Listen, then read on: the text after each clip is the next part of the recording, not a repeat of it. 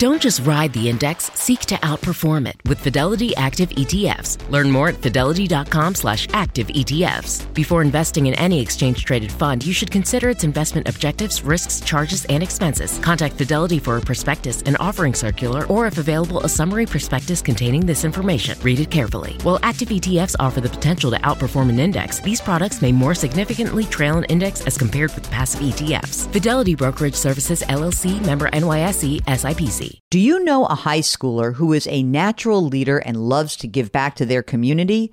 The Leukemia and Lymphoma Society's Student Visionaries of the Year program might be the perfect opportunity. Forming strong teams to support them, Student Visionaries of the Year candidates fundraise for the Leukemia and Lymphoma Society in honor of a pediatric blood cancer survivor in their local community. This 7-week philanthropic leadership development program helps students gain valuable life skills like project management, communication, financial literacy, and entrepreneurship. Not to mention, it looks great on college applications. But most importantly, it's a chance for students to engage in meaningful work within their community and make a real impact on the lives of blood cancer patients and their families. Learn more about Student Visionaries of the Year or nominate a student at lls.org/students. That's lls.org/students.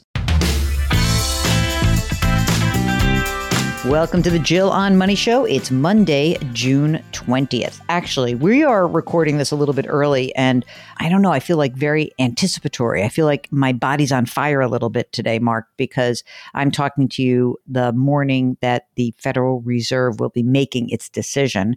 So how are you feeling about the Fed? Do you think they're going to be doing 50, 75, or one whole full percentage point? I'm coming down in the middle. I think 75. Yeah, it sounds like it.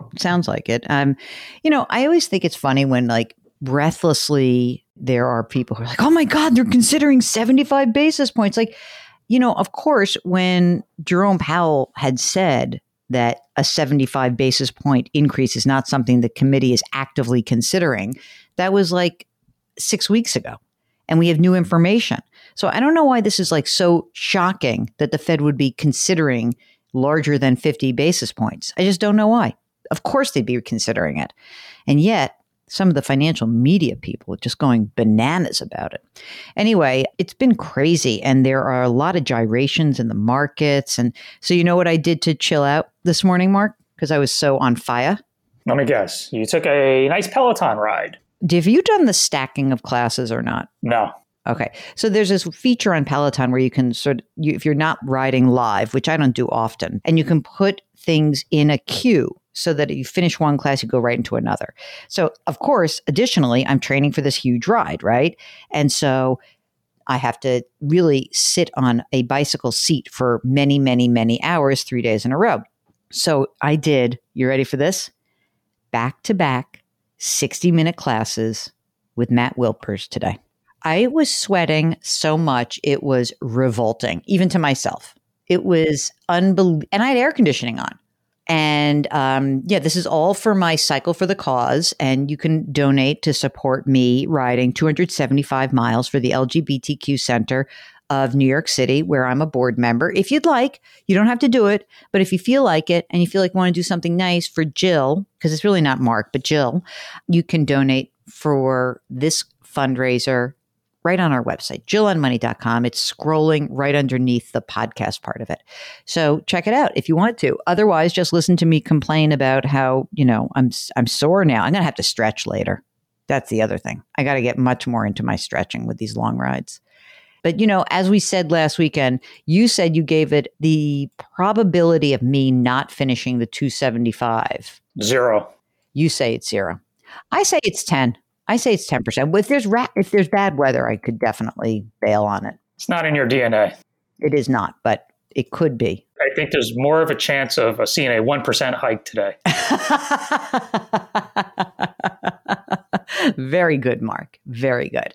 All right. So this is the program that takes the mystery out of your financial life. And we do that by answering financial questions. And listen, everyone's freaking out. I get it. This has really been a tough year so far, and the gyrations in the market and the downward movement. I was just talking to a friend of the pod, Michael Goodman, who is a CPA and a CFP, and we were talking about, it's just a strange situation because if you really think about it, it's been about 20 years where we've seen this kind of gyration. And I mean 20 years, not because the last time we had a real sell-off in the bond market along with the stock market was a long time ago. And I think that that's part of the problem that I bet a lot of you guys are feeling, which is, gosh, I thought I bought bonds to protect myself. And here my bond prices are getting hammered. So when you look at the statement and when you look at your second quarter statement, you're going to have it's going to be a sucker punch. And if you need help with that, we can help you out. So just go to JillOnMoney.com, click the contact us button, and we would be happy to answer your questions. And we've obviously been getting a ton of emails. So we're doing an email show just so we can answer as many questions as we possibly can. Okay. This is from Lynette. She's got an IRA, a Roth IRA, and a brokerage account at Schwab. Oh boy, here we go. We had $650,000 in there, and now it's $555,000. There's 40% in stocks, no cash in these accounts. So interesting, Mark. So it was a 40 stock, 60 bond portfolio, right?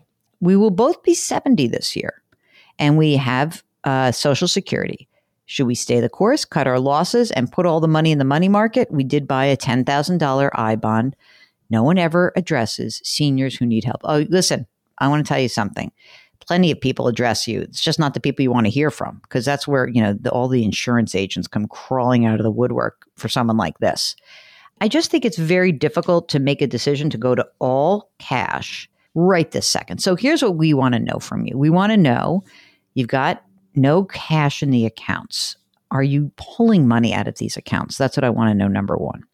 Number two, by the way, why is it that we say that you need a year or two of living expenses in safe assets? This is a good example, Mark, because if they need to pull money out of this account and we now have to sell something at a loss, that makes it very difficult.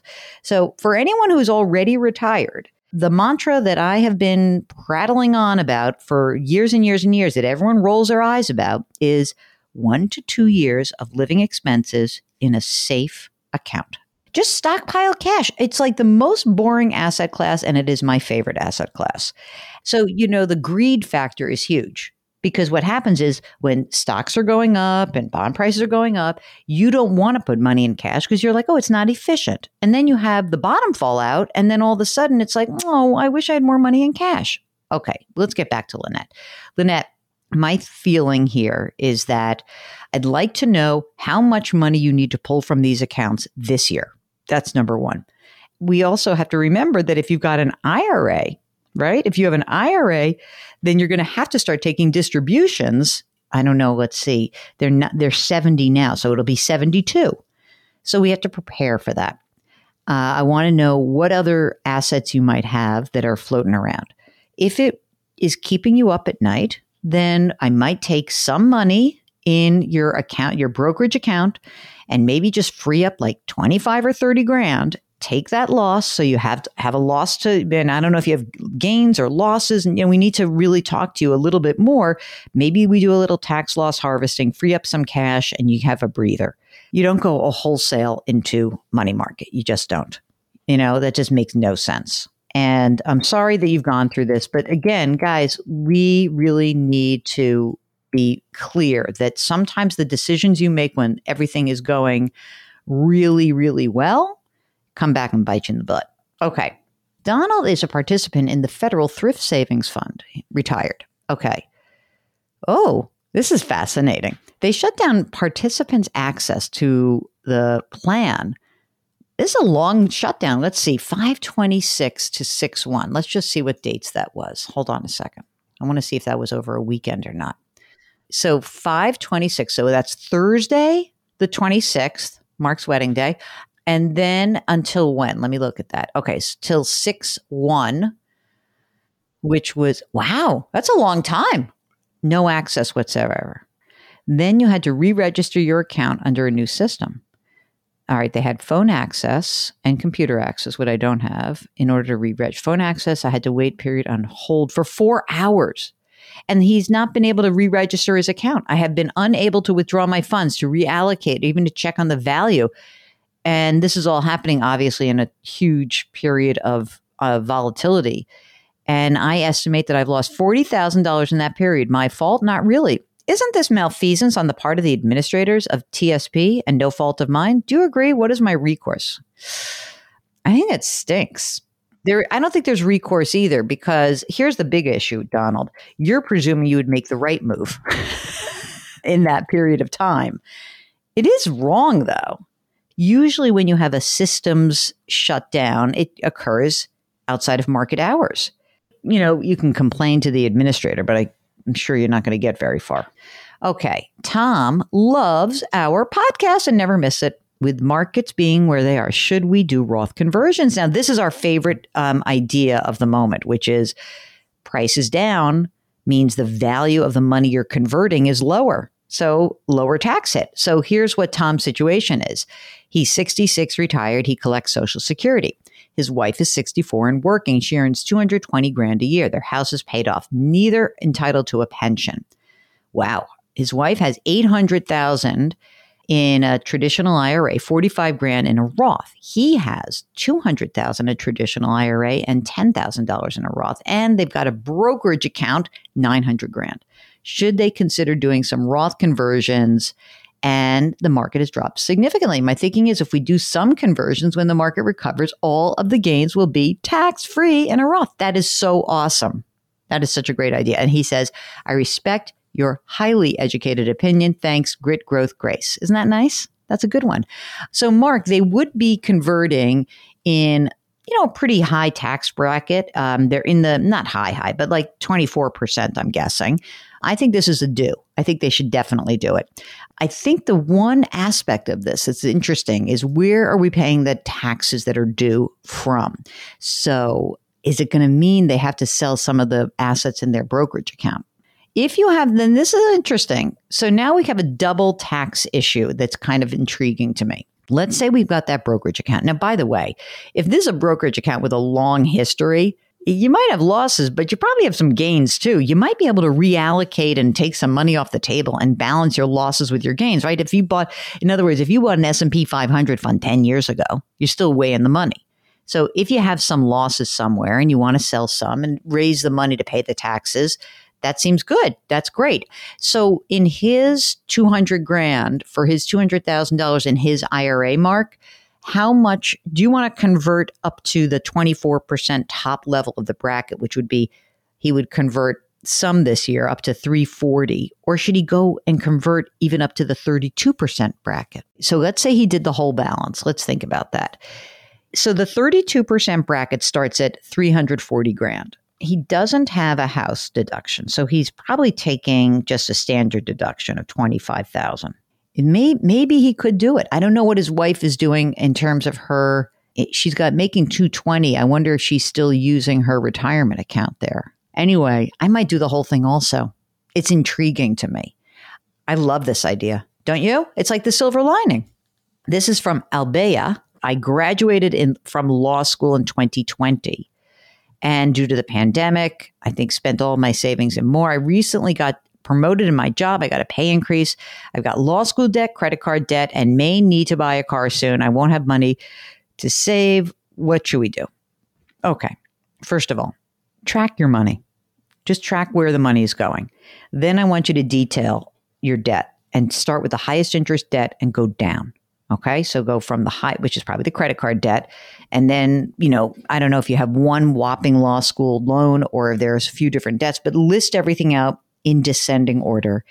And then we're going to see how much money you need to allocate to all of these. The car thing is going to be a pain in the neck. That's really going to be tough. I mean, if you can delay that, that would be great. So let's say that you have, after all said and done, you go through your cash flow, you look at that loan, you look at everything and you say, I've got $600 a month that I can allocate. I would prioritize credit card debt first, make the biggest payment on that, make the minimum payment on the law school debt, and then save the rest in an emergency reserve fund, which will be your new car fund. And I think that's all you need to do right now. But it's you're going to have to remember that like the big three means no consumer debt. And then the next debt is the law school debt. Establish the emergency reserve fund, 6 to 12 months of your living expenses. And then hopefully when that's all done, and maybe if you have a little help there from your employer, if there's a match, you start putting some money in your retirement account. I think that's it. Oh, it's another day. Monday. It's a very weird time. Everyone's kind of freaked out. And we don't want you to be freaked out. We really do want to help you get to the next place. And let's bring the pressure down, Mark. You know what a producer said to me last week? It was very funny. She's like, when markets are going crazy, that's when you speak slower and you speak quieter. I said, yes, this is what I do. Because if I went like this and I made you crazy, then that's not really a good and helpful way to be in the world. We're not going to live our lives in fear. We're going to control what we can control, right? So let's do that together. If you've got a financial question, go to JillOnMoney.com, click the Contact Us button. Let us know if you'd come on the air. Don't forget to sign up for the free weekly newsletter.